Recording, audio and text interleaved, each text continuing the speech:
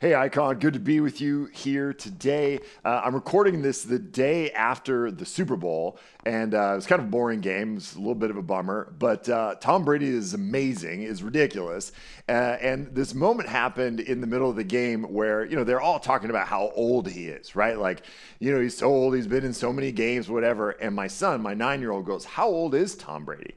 And I looked it up and he's 43. And the entire room was like, "Oh my gosh, he's older than you, Dad." So I'm 42 and I'm like offended by this, right? Like how is that so ridiculous? And my wife goes, "No, babe, we're just saying there's still a chance for you. You could win a Super Bowl even at your advanced age," which I felt like was a really great wife thing to say. I bring that up because today we're talking about eternal life. And I couldn't help but think of that last night watching Tom Brady, just thinking this dude's tapped into eternal life in some form or fashion. It's some crazy diet and exercise regimen.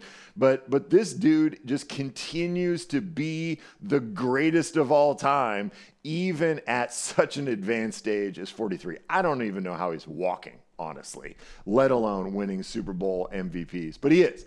So today, we are talking about eternal life. And for those of you watching this, I'm sad to not be with you on Sunday. We are launching live services on February 14th. But I'm glad you're with us today. Hope for the chance to see you soon. Today, we are talking about eternal life, and in many ways, this is a very simple, straightforward gospel message, and yet, I think some of the nuance of it, and not only some of the nuance, but actually some of the just big ideas, some of the obvious ideas, get lost in the shuffle of daily life, get lost in the shuffle of all of the challenges that we're facing as a world, and they get lost because they're the basics. And there's something in us that wants to always get past the basics, but in the process, sometimes we lose what's most important. So let's jump in. John chapter 6, starting in verse 47, which is where we left off last week. Jesus again uses this phrase, truly, truly. He says, "Truly, truly, I say to you, whoever believes has eternal life. I am the bread of life. Your fathers ate the manna in the wilderness and they died. This is the bread that comes down from heaven, so that one may eat of it and not die. I am the living bread that came down from heaven. If anyone eats of this bread, he will live forever. And the bread that I will give for the life of the world is my flesh." Now, Jesus has been now in this kind of "I'm the bread of life" conversation for the full chapter, right? This is our third sermon in this little dialogue that Jesus is having. And earlier, Jesus had started to talk about being the bread of life. And the Jews had said, well, God provided manna in the wilderness for us. And this was a really significant story for them. They're out in the desert. They're hungry. They don't have food. They don't have provision. God made bread appear out of nowhere, out of the dew each morning. And it was just the story of provision that the Jews really clung to. And Jesus goes, man, that was great. God provided. But those people that he provided for, they're dead. So I get that y'all are really excited about the manna, but all those people who ate the manna, they eventually died. They're not here. Any of you here? You're not here. You're dead, okay? He goes, I'm talking about a bread that gives eternal life, a bread that causes you to be able to live forever. And he goes, and I am that bread. Right? So the basic, most simple version of the gospel message, of the Christian message is John 3:16. "For God so loved the world that he gave his only begotten son, that whosoever believes in him should not perish, but have eternal life." Right? This is one of the first verses that every Christian child learns. And it's the hope. It's got the kind of core hope that we cling to. And yet, in the midst of daily life and the hustle and bustle and the changing cultural context, sometimes we can miss kind of the big E on the eye chart, right? Here's the simplicity of what Jesus is saying. If you believe in me, you get to go to heaven, right? Heaven, like real heaven. Like we believe in heaven, that when we die, those of us who believe in Jesus, who have been with Jesus, who follow Jesus, given our lives to Jesus, that we will live forever with God in heaven. That's the big carrot that's dangled out in front of us to go, man, that's the goal. That's eternal life. And yet, I don't know about you.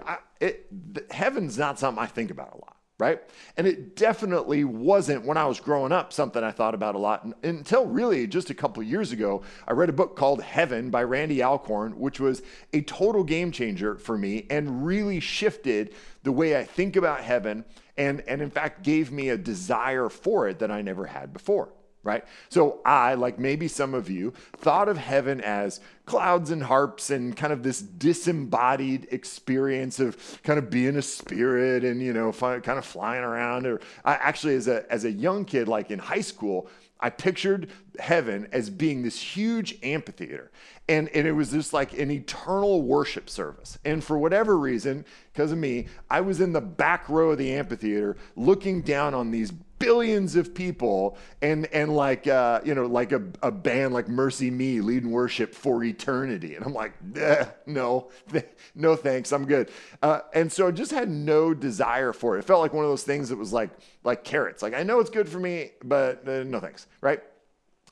And that book fundamentally changed the way I think about heaven, right? It fundamentally changed it. That the vision that the scriptures give us of heaven is not about harps and disembodied spirits and all of that, but a very tangible reality. That it is much of what we see and experience in our daily lives, but with the sin pulled out of it. Right? In Hebrews chapter 8 and chapter 10, the writer of Hebrews talks about this world as a shadow of what is to come, or a shadow of the true things, which is super interesting because I feel like in many ways that's the reverse of how we think about it. We feel like this world is like real life and tangible and tactile, and that heaven's going to be disembodied and ethereal, where the writer of Hebrews says the exact opposite. And in fact, C.S. Lewis in The Great Divorce picks up on this theme in his description of heaven. He says this.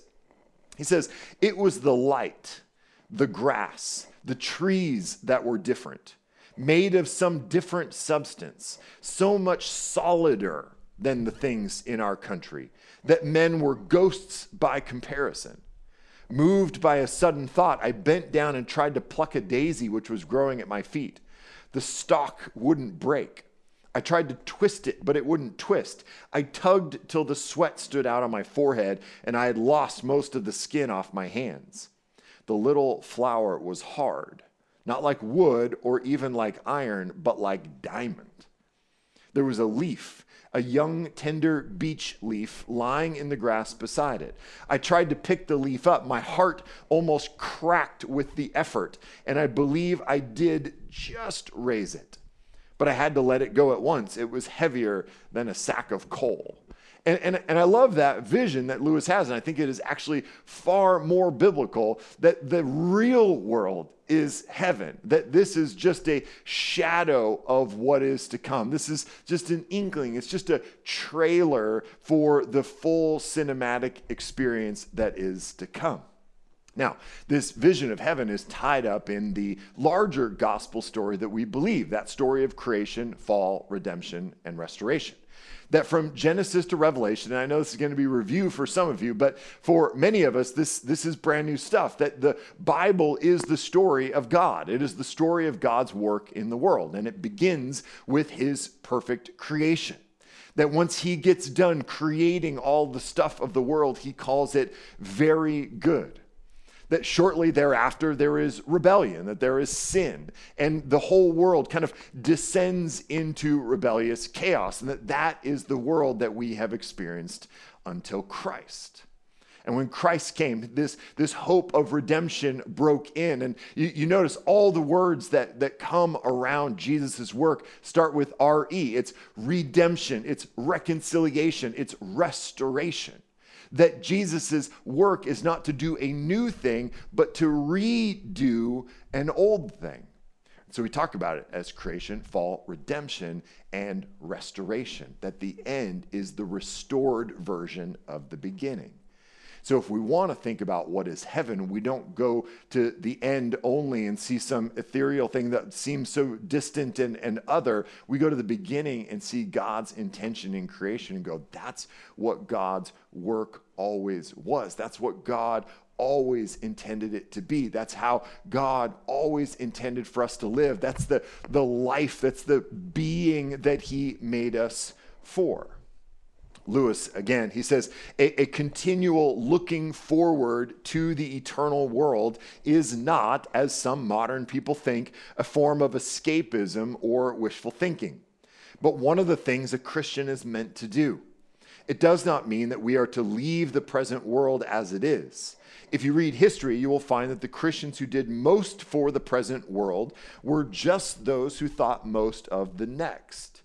It is since Christians have largely ceased to think of the other world that they have become so ineffective in this one. Aim at heaven and you will get earth thrown in. Aim at earth and you will get neither, right? So there is this very clear sense that Jesus is offering us an eternal life that means life forever with God. This is the promise of verse 47. This is the promise of verse 51. If anyone eats of this bread, he will live forever. But there's more to it than that.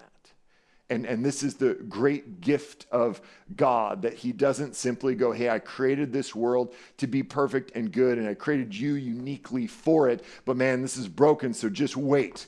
Just you wait. It's going to get good down the road. It's going to get good in eternity. He goes, nope, I don't give up on my creation that easily. There is clearly a future sense in which God has offered us eternal life, but notice the verb tense. And I don't usually get all grammatical on you, but you English majors will love this. Notice the verb tense in verse 47. Let me read it again. Truly, truly, I say to you, whoever believes has eternal life. Now, is that a future tense verb? Is that a past tense verb? Or is that a present tense verb? Good. Paolo's nodding yes. That's a present tense verb, okay? That means that those who believe in Jesus have currently eternal life. Now, what does that mean? Does that mean you will live forever now, that you will never experience physical death? No, we know that that is not the case. But what's interesting is that many times in the Gospel of John, Jesus uses this present tense verb to talk about eternal life. John 3:36, whoever believes in the Son has eternal life. Whoever does not obey the Son shall not see life, but the wrath of God remains on him. This is about today. John 4:14, but whoever drinks of the water that I will give him will never be thirsty again. The water that I will give him will become in him a spring of water welling up to eternal life. John 5:24, truly, truly, I say to you, whoever hears my word and believes him who sent me has eternal life. He does not come into judgment, but has passed from death to life. You have already passed from death to life. John 12:50, I know that his commandment is eternal. What I say, therefore, as the Father told me, this is eternal life. John 17:3, this is eternal life, that they may know you, the only true God, and Jesus Christ you have sent. He says, this is what eternal life is, that they know you. That they are in relationship with you, that they have come to believe in you and Jesus Christ whom you have sent. That is what eternal life is, Jesus says. That their eternal life is the relationship that we have presently offered to us in Christ. So what might it mean to have eternal life today? John 10:10 gives us another phrase to explain it. It says, the thief comes only to steal and kill and destroy. I, Jesus, came that they may have life and have it abundantly. That this vision of eternal life forever is certainly on the horizon and certainly a great joy to look forward to, but it doesn't start after you die. Eternal life begins now. eternal life doesn't mean that we pine for heaven in a way that ignores today in the process. That the gift of eternal life is something that you have been given today. Lewis, yet again. A continual looking forward to the eternal world is not a form of escapism or wishful thinking, right? We talked about this, that this is not just a way for us to think, gosh, I don't like this world. It's painful and difficult. And I want to think about heaven. This is a gift offered to us today. Now, I think for us here in Seattle, this is not our primary problem. Right? Our primary problem in Seattle is not that we all think too much about heaven. Now, I do think there tends to be a divide, and it unfortunately falls along partisan lines often, where there is a sense in which Christians look at Seattle and kind of respond in two ways. And any kind of look at culture, right? We, one, respond by going, gosh, this is terrible, get me out of here. And so whether it's the suburbs or heaven, we're trying to leave. We're trying to experience a different reality. And I think others who kind of fall off the horse in the other direction, and perhaps I would suggest that this at Icon is more of our temptation, that we look at Seattle and go, okay, let me figure out how to fit my Christianity, how do I fit my faith as a puzzle piece into this Seattle experience, whether it's the culture, the work, the ambition, the whatever. One of us tries to escape, the others of us try to fit. So I don't think our challenge is that we're not thinking of heaven enough. I think we're thinking too much about earth and giving it far too much value. Now, there is a purposeful tension in this. Because if you remember, 2 weeks ago, I talked about the yes and, right? That Jesus says, yes, your physical needs matter. I'm aware of and I care about your physical needs. And there's more. There's a spiritual reality that I care just as much about, if not more. And it's more. Where he goes, I would rather you be hungry for a moment and spiritually full than have your belly be full and you be spiritually empty. So Jesus is not denying, he's not calling us to be ascetics. He's not calling us to be monks and to deny our physical body and well-being constantly. He goes, no, I know you need these things. I know you need to eat. I know you need to drink. I know you need clothes and a roof over your head, but there's more. And so when I provide for you, like when I fed the 5,000, that was meant to point to a greater reality that I'm the kind of Savior that has the power over the physical world, so that instead of thinking more about this world, you might think less about it because I've got it under my sovereign care. And that might free you up to be less anxious about the world and more attentive to your spiritual reality. Okay, so what I want to do today is go one step further and say it's a yes and yes and yes. Track that? Here's what I mean. Yes, God cares about your physical reality. And he is more concerned about your spiritual reality. And that spiritual reality is not simply about your salvation and your hope of eternal life in heaven, but that third and is, and when we get right eyes to see the world spiritually the way Jesus does, that frees us up to then come back to the physical world and see it differently than we ever have before. So yes, God is attentive to your physical needs, and yes, he cares more about your heart, and yes, when your heart gets right, you begin to see those physical needs and physical challenges differently. The real danger that we face is that we take our eyes off of heaven altogether and we just say yes to the first yes, and we never actually make that transition to getting our eyes on Jesus and seeing that he is sovereign over all of the day to day, and we begin to just focus on that day to day, and all of our energy and our anxiety and our care is on that. We never take our eyes off of that and get it on Jesus, so we never get a chance to see the world and those day-to-day realities the way he sees them. Go to verse 57. Sorry, verse 52.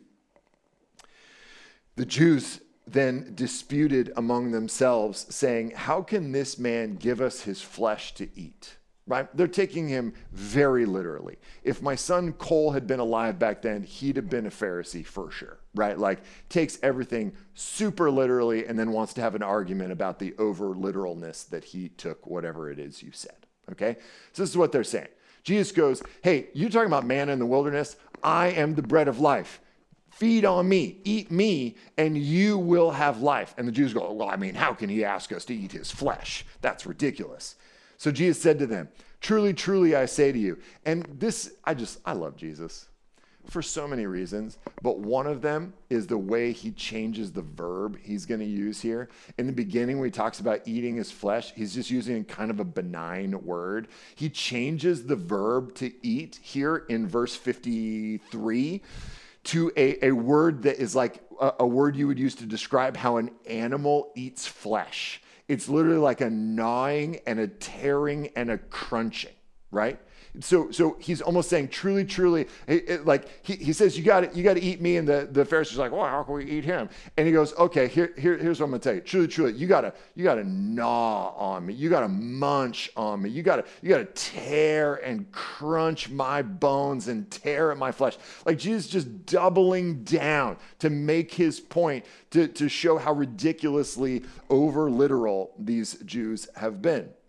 So truly, truly, I say to you, unless you eat the flesh of the Son of Man and drink his blood, you have no life in you. Now, I asked Alona to do scripture reading very dramatically and to use like a voice for this part because that's how I picture Jesus doing it. I don't think she's going to do it.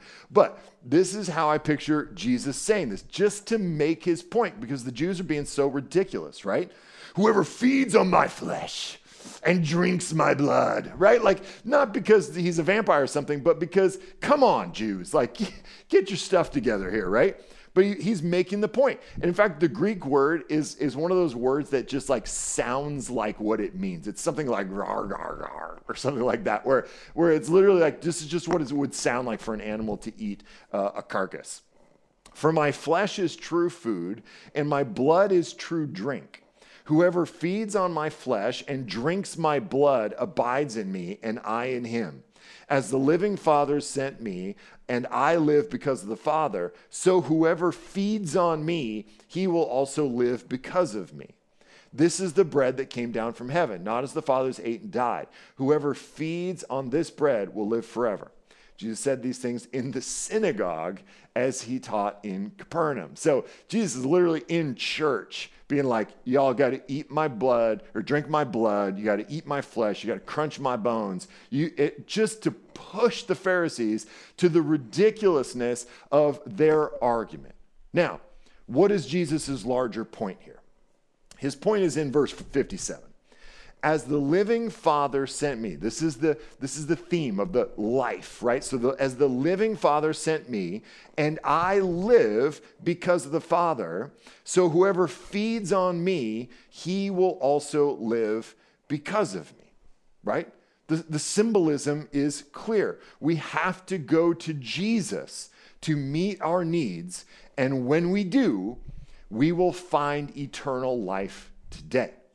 The flourishing, abundant life, that today eternal life that we have when we know God, when we come to Jesus and feed on him, when we come to him for sustenance, when we come to him for every need that we have, we come to Jesus with it. He goes, that is life.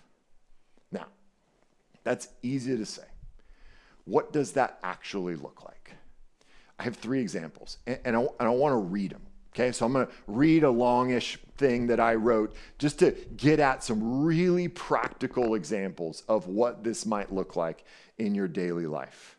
The first is the category of provision, the way in which God might provide for you. Maybe we need a job. Maybe we've lost ours, or maybe we simply need a better one.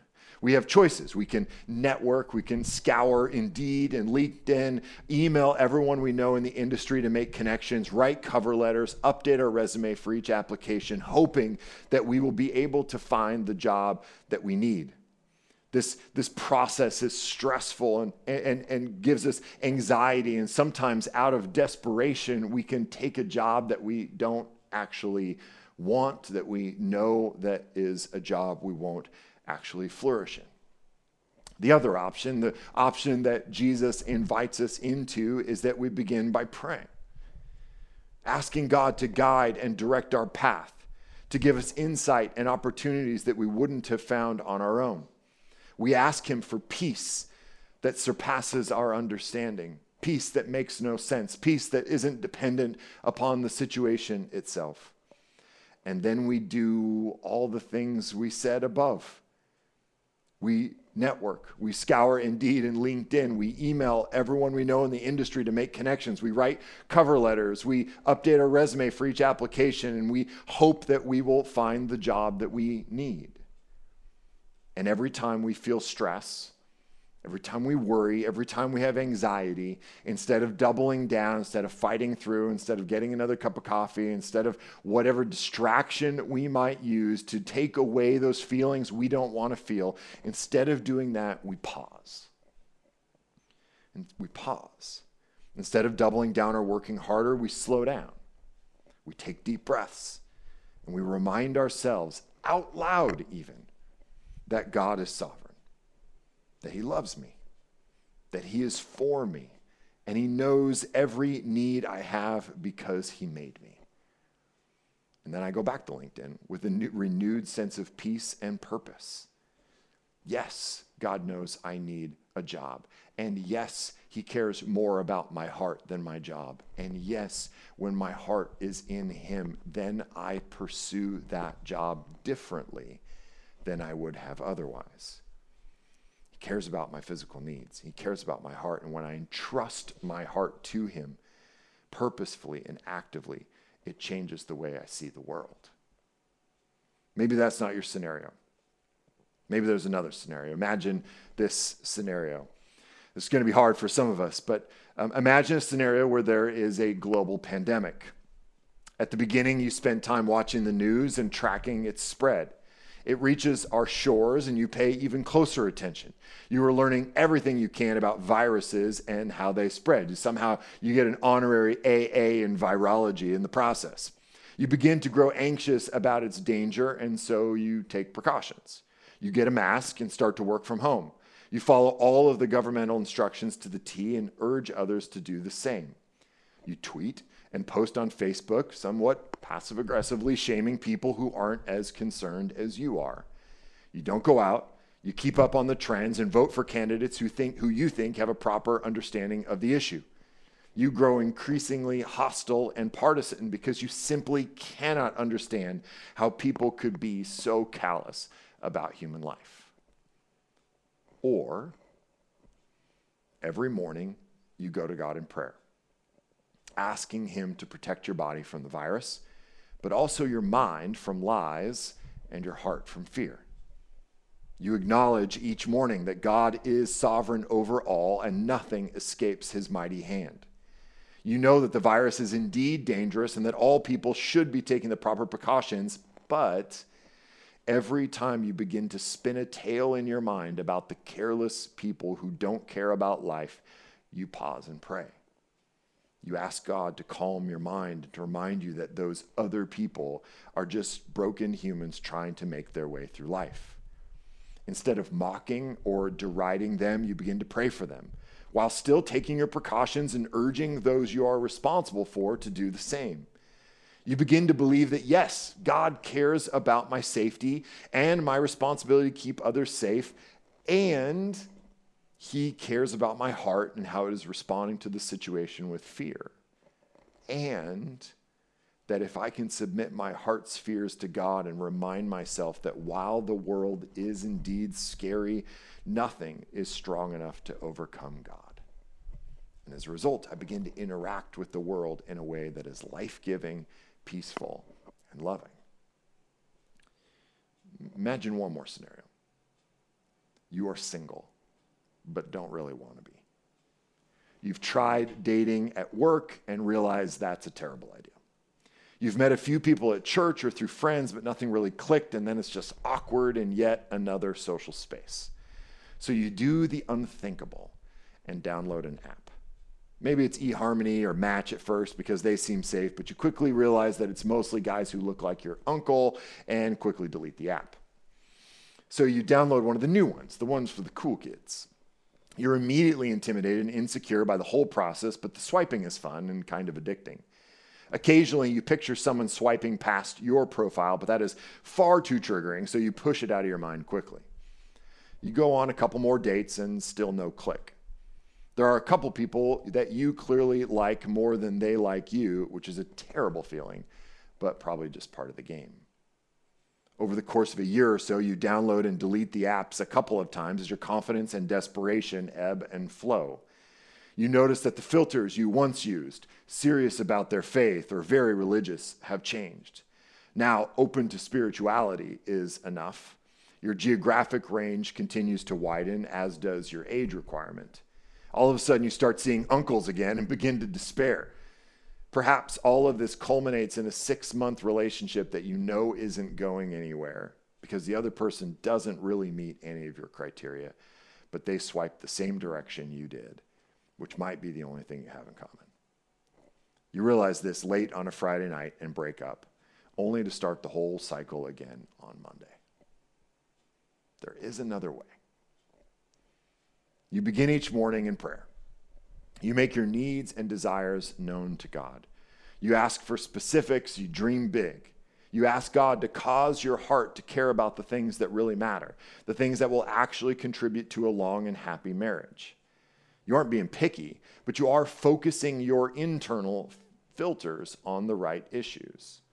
By praying these things out loud or writing them down, you are forced to see exactly what it is that your heart wants. Some of it is good, and you double down. Some of it is embarrassing, and you repent and erase.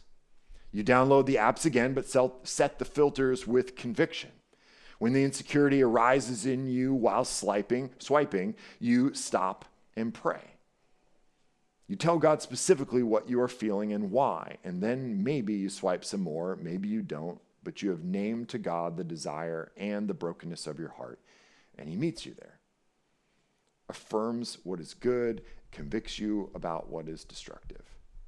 You begin to feel more content about where you are and hopeful for where you could be in the future because your convictions will not allow you to settle for a relationship that would only bring you more despair.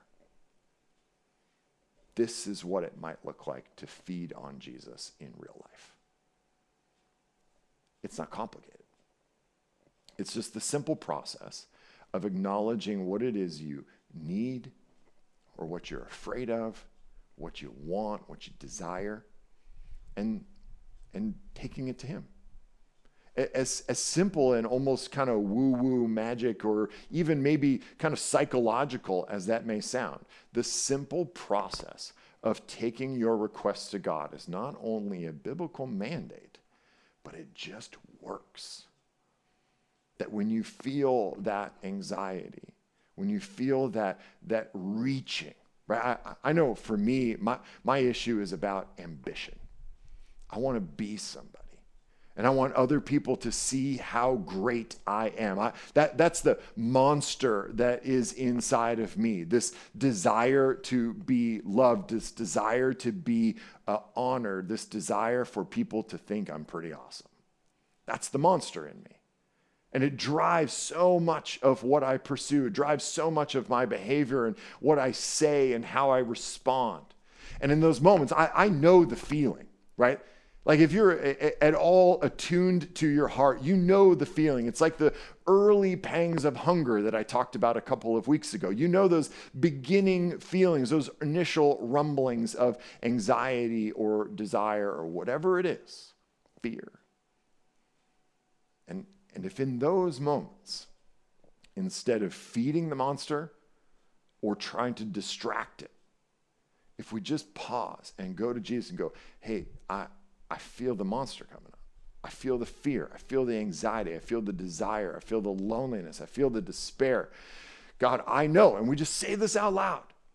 There is real magic, power in just simply saying out loud, praying to God. God, I feel this in me. And my temptation is to reach for something else, but I want to reach for you. I know you're sovereign, so there's no reason to be afraid. I know you love me, so you're going to protect me and provide for me. I know you know my need for companionship and relationship, so I know you've got someone for me. And for me, I have to, in those moments, go, I know who you've made me to be. May I not look out here for what you tell me every morning here. And it works. Our lives are actually changed by that. When we do that, we have our eyes on our world. If we can take our eyes off it and look at Jesus, we can then put our eyes back on the world and see it differently than we saw it before. That's the power of feeding on Jesus. That is the hope of eternal life now. But man, it is a temptation that we have to overcome, to not get stuck on the world that we see around us and the way in which we think we can solve it. We have to pull our eyes off of that. Instead of feeding on other things, we pull our eyes off of it and we see Jesus.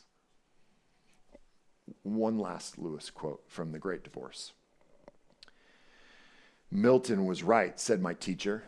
The choice of every lost soul can be expressed in the words, better to reign in hell than serve in heaven. There is always something they insist on keeping, even at the price of misery. There is always something they prefer to joy, that is, to reality. Ye can see it easily enough in a spoiled child that would sooner miss its play and its supper than it was sorry to say sorry and be friends. You call it the sulks, but in adult life it has 100 fine names: Achilles' wrath, revenge, and injured merit, and self-respect, and tragic greatness, and proper pride. Pride and the sense of self, force of choice on God's part and ours. There are only two kinds of people in the end: those who say to God, thy will be done, and those to whom God says in the end, thy will be done. All that are in hell choose it. Without that self-choice, there could be no hell. No soul that seriously and constantly desires joy will ever miss it. Those who seek find. To those who knock, it is opened. Jesus says, you will never find the eternal life you long for, the joy, the peace, the satisfaction, as long as your eyes are here. Pulling your eyes off of here and looking to eternity is not to ignore this. It's to then be able to look back on it with new eyes, the eyes of faith, believing that God is sovereign and he is good, and totally reorients the way in which we interact with the world. That's the promise of eternal life. Let's pray. Jesus, we cling to your promise of eternal life. Not only life eternally with you forever in heaven, but the joy and the abundance of life here on earth.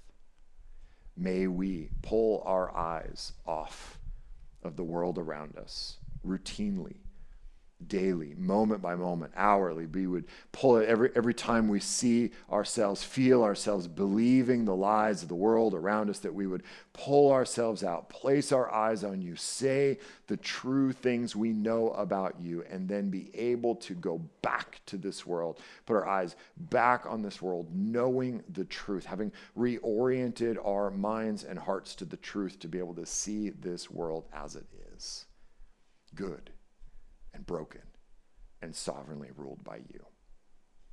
And may that give us peace and joy and satisfaction and contentment, all the things that we were made for. We ask these things in your name. Amen. Now, as always, we're going to transition to a time of response. We're going to do this in a few different ways.